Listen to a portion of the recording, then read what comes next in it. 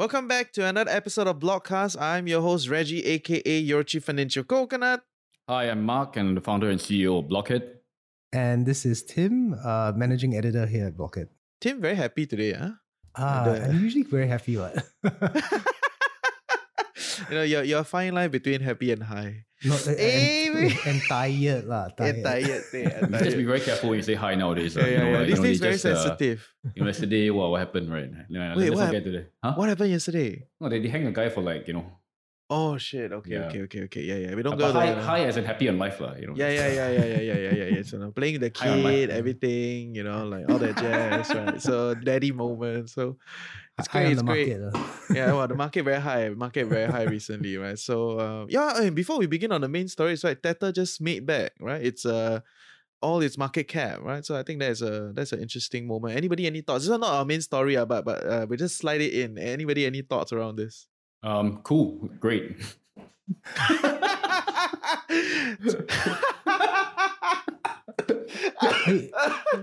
Everyone is trying to figure out which is the stable coin, right?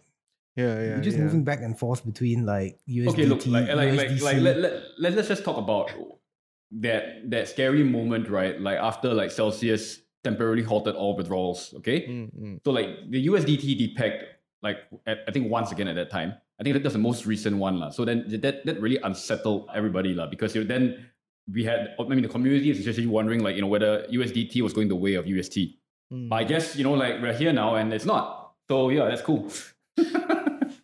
I mean, its competitors like USDC. I mean that they've also been in a lot of trouble lately, as well as now the BUSD, right? So yeah, it is what it is. We will keep observing. Maybe it's time we move away from stable coins, right? Maybe stable coins aren't that stable. Well, that's an investigative piece, right? So that is for another time, right? Investigative piece, yes. Yeah. Okay, guys, we're shitting on this a bit too much, yeah. But today we have 3 interesting stories for all of you. Maybe not totally a crypto thing, but it definitely has impact in the crypto space. So I'm gonna roll with the first story, right? Singapore's rental market grows massively, and it has become a barrier of entry for crypto entrepreneurs, right? And which sometimes I ask so if they don't come here, does it affect us? That's a different discussion. But yeah, SG rental market prices have gone up at least 30%. Some reports say it's 40 to 50%. And here there's a special note that say Cohen says 65%. So Cohen is the co-founder of Blockhead, and he has some personal experience. 65%, it's quite nuts, right? So especially with a lot of SG regulators giving crypto the cold shower. I think he's renting at pretty near the CBD, and it's a one-room flat studio, I think. Is it studio? Yep. Yeah, I think he's paying 2.8k a month. Was paying 2.8k. Yeah. So 65% on top of that will be at least 4k plus. Damn, man. Damn, that is crazy. But the idea here is, property prices keep moving up, and the lack of clarity with SG regulators in the space is turning entrepreneurs away from Singapore overall, right? So, what do y'all think? Is the rental market really that impactful? Is it affecting the people? I mean, okay, we're talking about this because we saw a story this week. It's in Chinese, obviously Google Translate lah. The story was in China Entrepreneur. They spoke to several Chinese crypto entrepreneurs who came to Singapore and then subsequently left, and they all complain about rising rentals. What did they say? I thought Chinese Web3 should be doing fine. Actually, there are 2 groups of Chinese Web3 entrepreneurs, at least from my observation, when we can talk about that in a second. But I guess these guys, like this group that was cited in China Entrepreneur, they saw Singapore as a place to, I guess, raise funds, build whatever. They all left within a year, six months to a year. One of them said his rent increased by $5,000. The second price increased in only 6 months that he was here. And then another one said the Web3 environment is better, but cost of living is 1.5 times that of Shanghai and Beijing. So these are startup founders, one group of them. But then there's another group where these big Chinese firms that moving their operations here wholesale. I mean, anecdotally, they look for GCBs huge properties for their founders and to base their whole teams. We know of such companies who rent GCBs in Bukit Timah, base all their staff there. Specifically Clooney Road. Hey, don't so specific lah, say. Don't so specific. Come on. There are many houses along Clooney Road, guys. Yeah, You go and see which one. No, we're gonna go there, right? But like even like the rank and file, junior staff live in these properties along with like the guys, senior. Would you wanna? You think about it, right? Like, would you want to live in the same house as your boss, man? No fucking way, dude. I Even don't with a want. goddamn GCB, right? With a freaking tiger in there or whatever, like Mike Tyson, right? There's no fucking way I want to stay there, dude. But this is like, you watch. Maybe it's just you, bro. Maybe you are the problem boss. Maybe lah. Maybe. No, but No, this but I is wouldn't like, want to say my boss, yes. like the show Silicon Valley, right? You rent a small house, a Yeah, garage man. somewhere, and then you build in this thing. But except it's on steroids, lah, because it's a Chinese company. You rent a GCB in Bukit Timah. So we recently had sight, like we have sight of actually, I would say like a document. We call it a document? Yeah. A From flyer, from Singapore Realtors Inc. SRI, right? And it just lists the, I would say like, so basically what it's essentially a circular going out that, they have like a few, I quote, right, ready and urgent clients or tenants, right? With budgets ranging from 50,000 to 250,000 Per month. right? Per month, right? They are mostly from tech companies and family office founders relocating their businesses from China to Singapore. Yeah.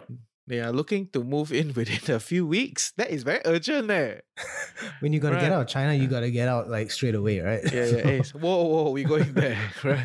It's not like the HDB downstairs, then they got the people cut the small little slips down there. It's like, oh, I would love to rent here, blah, blah, blah. This is like urgent. And then like got networks sending out information around. It's crazy. Yeah, they list out where they want to live. So it says we are, Cornwall Gardens, Delvey Road, 4th Avenue, Leiden Road, King Albert Park, Jervois Hill, the list goes on. Like basically all the GCB areas lah. But so this is one group of tech crypto entrepreneurs coming here. The others are like the startup founders and stuff like these. These like so-called small fries are being chased out lah.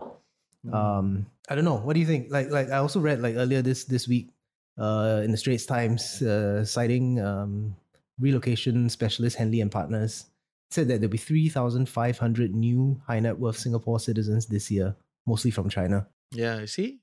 Yeah. Well, okay, look, let's bring this back to crypto for a minute before we get into like the political side of this, because there is one.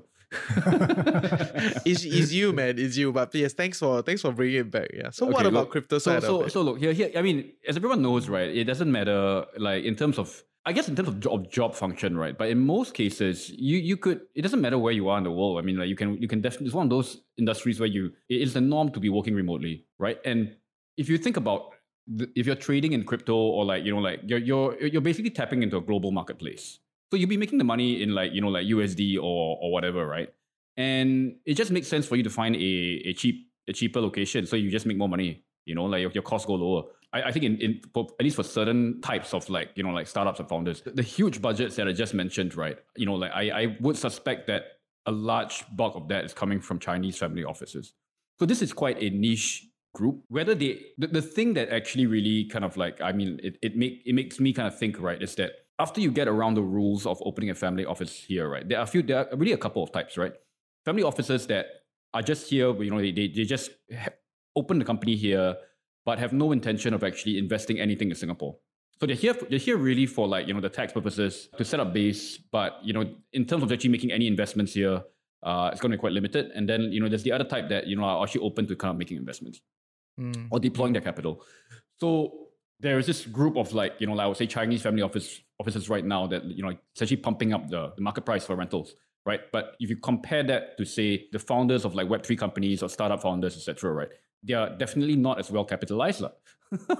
They're a lot more price sensitive, you see. So I think we're talking about two different groups here. In Web3 or crypto, it feels like the country to be in is like a changing narrative, every 6 months or something like that. Like it's like the flavor of the month right now is Dubai, right? You see a lot of like entrepreneurs in this space moving to Dubai. Hong Kong faces some of the similar issues that Singapore does in terms of like cost of living.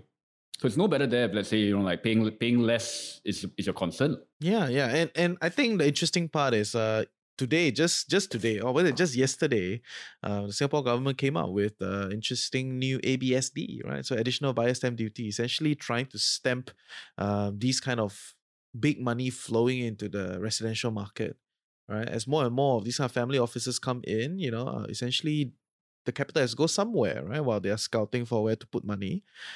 So yeah, there's a phenomenon. So this whole property thing, it comes one circle, right? It comes one circle to make it more expensive to live in Singapore, which means it essentially takes up more of your capital just to live here, reduces the risk appetite of entrepreneurs and reduces the risk appetite of the population. It's very interesting. But I heard a conspiracy theory lah. Oh yeah, this is a thank you conspiracy for theory. saying it's a conspiracy theory. I love it. I love how we are sprouting conspiracy theory. It's like you're trying to take over Tucker Carlson, right? Like guy. Yeah. It's like, okay, Mark is on his way. But at least I say it's a conspiracy theory first. Get ready for the soundbite. Go for Bring it. it on. Okay, look, I know that. Okay, so what there is that like I think, and I can't cite the exact regulation. Okay, but I know that there are certain rules around how like Chinese family offices, if they want to kind of move their money overseas, right? I don't think the Chinese government is just going to let them kind of like do that, without some sort of restrictions as well, especially if they're moving a lot of their funds out of China. One loophole to this is paying for rental and paying for housing. Okay, so if you put one and one together, right, this is how they are able to come up with like a $250,000 a month budget. It's the logical thing to say, I feel, okay, that like on some level there are definitely side deals going on. I rent out my property for $250,000 to this guy. Behind the scenes, I pay him back the money. Right, and then there is just some sort of like, I would say, premium on top of that for that service. So like in a way, like the rental, when I see these kind of prices, right, it almost kind of makes me think that is this another way to launder money, through the back door? Because like on paper it's clean, right? Like you can just declare it like, hey, look, I'm paying for my housing, So legit transaction, right? But then behind the scenes, right, this is where like actually, I mean, I hate to say it, but crypto remittance services actually come into play. You can get the money out that way. Yeah. Just saying that's not the house view. But this it's is a conspiracy going on. This is conspiracy theory, but I mean, you think about it, right? No, but like there is. Yeah, I do heard, and yeah. Okay, we don't go there. Who's But going to pay I know like $250,000 a month for rental, right? And you don't even own the property, dude.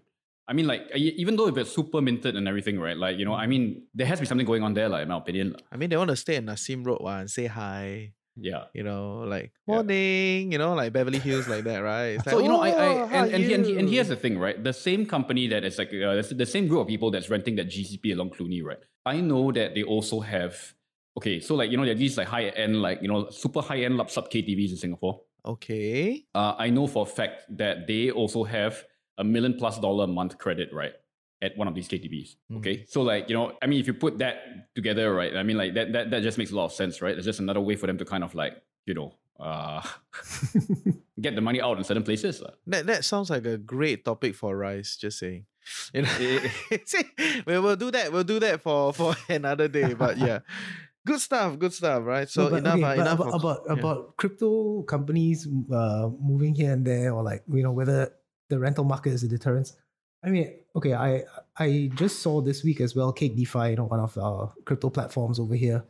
They had just opened a huge office in Singapore like a couple months back. Yeah. Now they've opened another huge office in KL. So they had an office opening earlier this week. They shared like footage from the new office in KL. So it's not just like a small like sales office over there. It looks like big enough that they're gonna house developers or like their engineers and all that over there. I mean, it makes sense, right? There's no need to have all these high, expensive roles being based here. Might as well move it out to cheaper locations nearby. I mean, they didn't say any of that, but I mean, this just sounds like what's going to be the case. Yeah, KL welcomes all, right? And to be fair, I think there are quite a lot of articles going around talking about this. Like even Singaporeans are leaving. Right, and renting out their HDB and going elsewhere to live, right? So it is very, very interesting. But it's a whole big shenanigan that we shouldn't go in today, right? So essentially, yeah, let's see how high rents continue to impede innovation. Is that a fair statement? That's quite a fair statement, right? High rents, impede innovation. And I mean, you want to be based here, or I mean, also to have access to funding and and money, right? And so I guess that links to the next topic. Okay, so I mean, I guess on that topic, right? Like, this is so the backstory to this is that, as we all know, that there are quite a number of like VCs that are focused on Web3 and crypto, and quite a few of them have essentially pulled back from crypto startups and have wrote down a lot of their investments, so that they've made a huge paper losses on this. And I would say that there are a couple of reasons for this. I mean, scandals, right? Market downturn, regulatory uncertainty. Right, I think more recently and more like I would say like more the things that people be more familiar with would be like the collapse and bankruptcy of crypto exchange FTX, right? So definitely has helped slow down the pace of funding and reinforce the need for due diligence. So I think it's slowing down a lot of deals. Most recently, we have Tiger Global, right? So they had a $13 billion venture fund which was launched late in 2021. I think this was just right smack in the middle of the bull run, right? Yes. Yeah. Well, tail end lah. You're right. So they just recently disclosed a 20% paper loss, right? So after writing down a few of their investments, so they reduced the value of its holdings in OpenSea, right? BAYC, creator Yuga Labs, MoonPay, and then Sam Altman's WorldCoin. In total, Tiger had invested 126.8 million in OpenSea, right? And that investment is now worth 30 million. So you can imagine that is like I cannot. I tried to control not to laugh already. Okay, but I failed. Right. Please continue. So I think that that's enough said, right? Like if you look at these figures and what's happening in the VC space, I mean, it's not particularly surprising. So I don't know what do you guys think here? I don't really have an opinion on this, to be very honest, with you guys. I think firstly, you don't need to feel bad for these guys, right? They are in the venture space, they know what they're playing with, right? Big wins, big losses. But I think where it's becoming interesting is because like with the high rent, with all these restrictions coming in, uncertainty, and then also with the lack of funding or dry out funding, because if a lot of people on the streets are losing money, there will be a new bunch of capital that want to come in and play around, yes, but a lot of the big boys essentially will have to halt, right? And they pause, right? It really interesting, I would say, point to this also is that there are reports that shares, right, in some of these priced crypto companies, right, are actually available at a steep discount on secondary marketplaces, right? So I think just early last month at the Block Jalan Kayu, secondary. It's like what is secondary market spaces? Basically, private markets platforms. Okay. Yeah. Okay. So like, but there's this one called Birel, BIREL.io. It's a secondary marketplace. There are OpenSea shares trading there at a discount of 51%. So essentially, is the shares, because they're not listed in traditional stock market, Correct. They have to find another way to go to share, right? And within their immediate network, they're struggling to share, so they put out on this kind of like Jalan Kayu secondary, market thing, to essentially sell off their illiquid shares. Correct. That's the idea. Yeah, but oh my goodness. I mean, the one that you cited, OpenSea, right, at 50-something% discount. We don't need to talk about like the state of NFT marketplaces today. There's so many competitors. They're all the same. They're basically just a listing platform. The one which allows you to churn the most will get you the most users, and then you got to offer like airdrops for users to farm, and like it's a race to the bottom lah. So not good investments during this time especially. But what is the figure? I mean, you said that the VC funding globally is down. It's something like 80% in the last quarter to hit like 2-point-something billion, right, in the first quarter. Yeah, which means 2.4 billion in Q1. And so this is like down. I mean, so 80% down since 2020. Where that was the bull market. I guess were like 12 billion or something like that. I think that in fact actually they right now it would probably be the right time for these VCs to be actually making investments because then you would actually be getting companies at like a pared down and like a more accurate market value. Yeah. So I think that the other point to be made here is that if you're launching a crypto startup or like in fact just startup, be prepared to take a very realistic view to the valuation that you want. But like this doesn't mean that investments are not coming in. They are. It's just To your point, actually in that same report, it said that crypto venture investing actually increased in February and March. Yeah. So right now it's discounts. I would say discounts, but I would say they would say it's like a more accurate market value at this point. Yeah. Maybe it's a value trap, guys. Maybe it's a value trap. Maybe. Don't catch a falling knife. Yeah. I'm not sure. There'll be a lot of consolidation. There'll be a lot. Okay, I think the part that a lot of people don't realize is when the market shrinks like this, right, there will be a lot of consolidation. And when capital concentrates around a few of the big boys that will go out consolidating, they become the big winners, right? Don't expect to buy some weird, obscure, small little little thing and then it will rise back up. It's not so simple. All right. So yeah, there are a lot of value traps in the falling market. Okay, please PSA. Yeah. Okay, great. Anybody, anything else to add in the VC crypto space? I don't really feel bad for them. They lose money is their problem. Oh yeah, I don't. Yeah. It's just, it is what it is. Yeah, it is what it is. It just generally follows trends in the broader tech startup space, right? It's not crypto specific, I guess. Correct. It's not crypto specific. Yeah. But let's be clear, don't go to the secondary market to anyhow buy weird shit. Right? It has to consolidate, right? We can have that discussion another time, but yes, just a PSA. Okay. Yeah. Okay, maybe like the third story I want to talk about this week, I guess, okay, it's something a bit more fun, but it seems like meme coin season is back. Meme coin season is back. It's rolling. It's rolling. Yeah, so like there's been a mini boom in meme coins recently. I don't know what you guys have seen, but you know, things like Pepe the Frog, right? Wojak, Chad, Flocky Inu. These are like the names of tokens that have been pumping like mad, like, you know, 2 to 500x in like the past couple of weeks, right? Okay.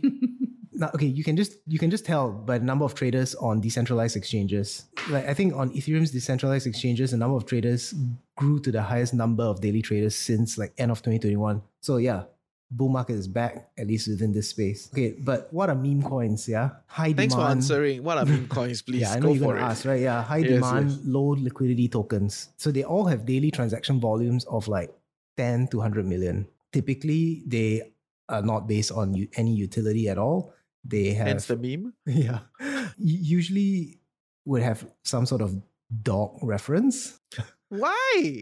Yeah, I don't know. It's just a crypto thing, right? Like, okay, Flocky Inu. What is Flocky Inu? Well, this token surged like 160% earlier this week after being listed on Binance.us. Why it surged? Because yeah, you know, people say this is increasing its visibility and credibility among the crypto community. But I guess the interesting thing about Flocky Inu, or even how it came about, it's all started when Elon Musk said that he would name his Shiba Inu Flocky Inu.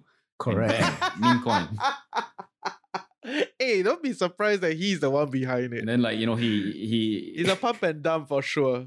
Right? No, for sure. So when it's listed, this is it allows all these early holders, adopters, whatever, to dump lah. Yeah.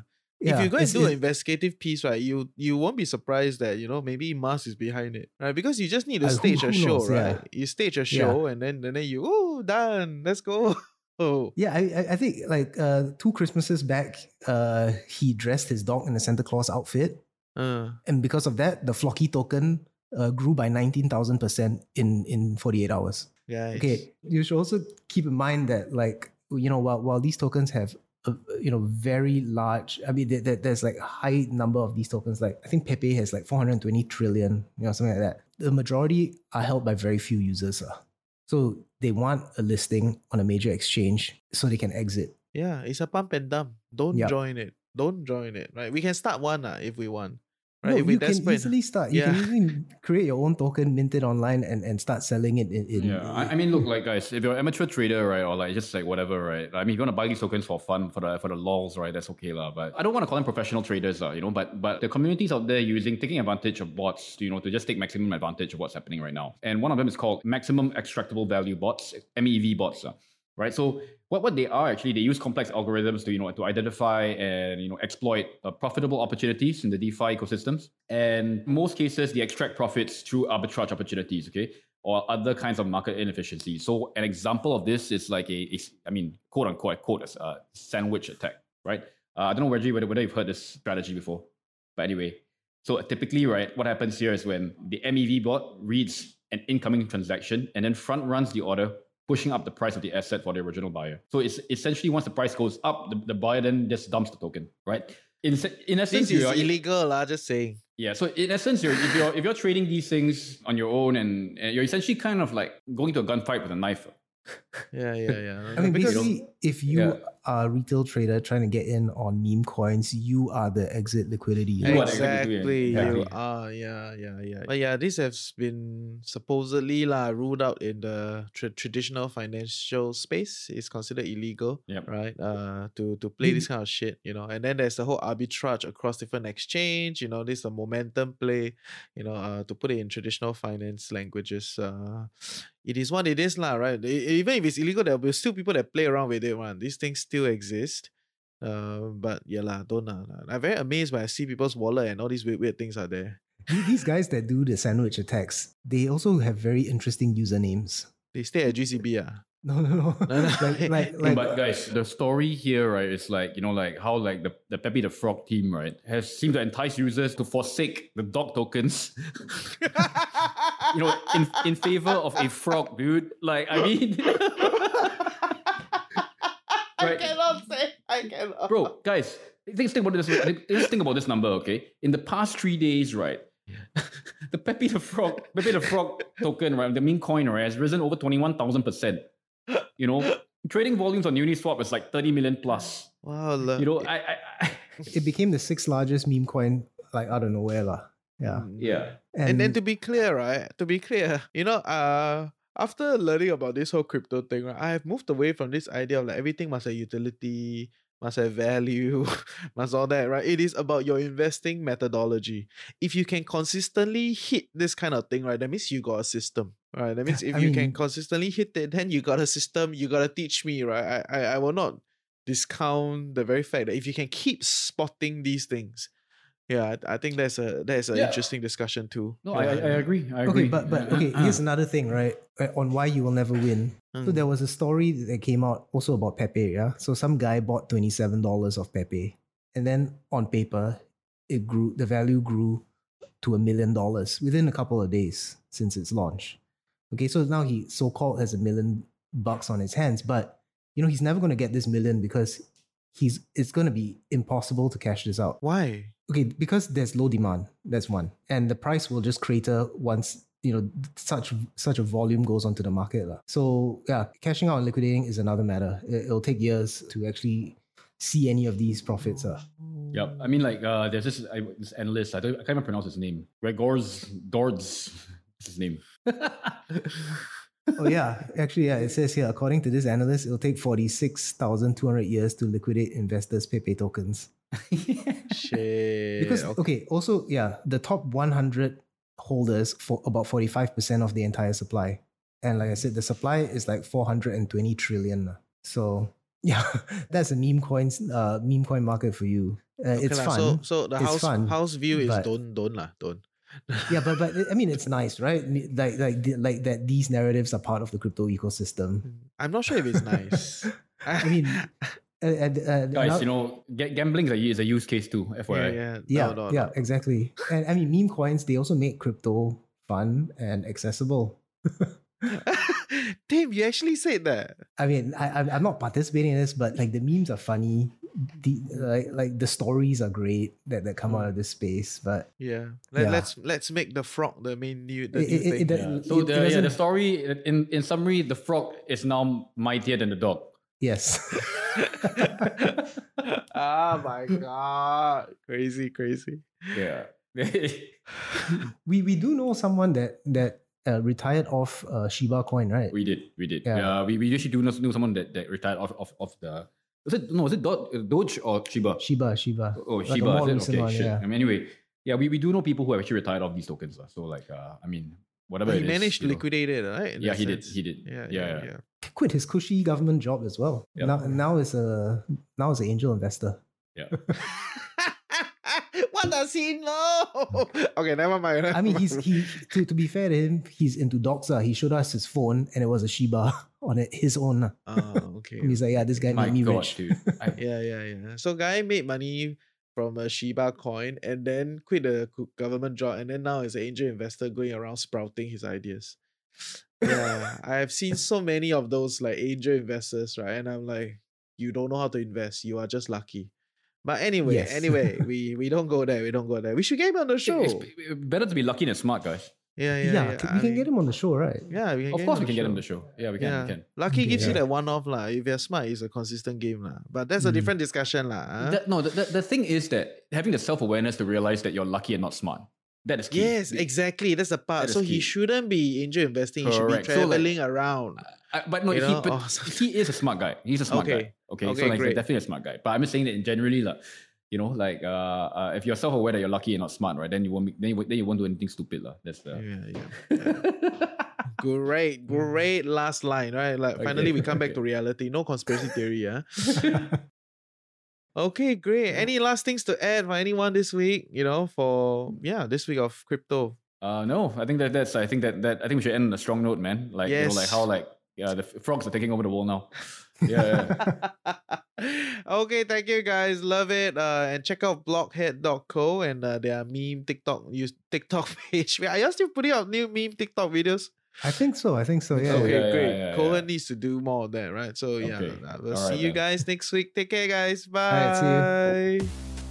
Hey Coconuts, so yes, I hope you enjoyed this new show that we're building together with the team at Blockhead, and the goal is very clear, right? We're not here to shield any token or be a cheerleader for any project, but we feel that there's a lot of development that's going on in this space that we could cover and continue to be a little bit smarter as investors. I mean, eventually you tune in every week to a financial podcast network so that you can be smarter with your investments. And if it so happen this is something that you're looking at, the crypto space, Web3, Metaverse, all these kind of stuff, then that is where we're trying to cover, but not from the angle of like this is good, that is bad, but really trying to see it from like what is happening, how is it developing, and I hope you find this useful and interesting, right? So if you want to continue to get more coverage around the crypto space, check out blockhead.co, and then we will see you next week.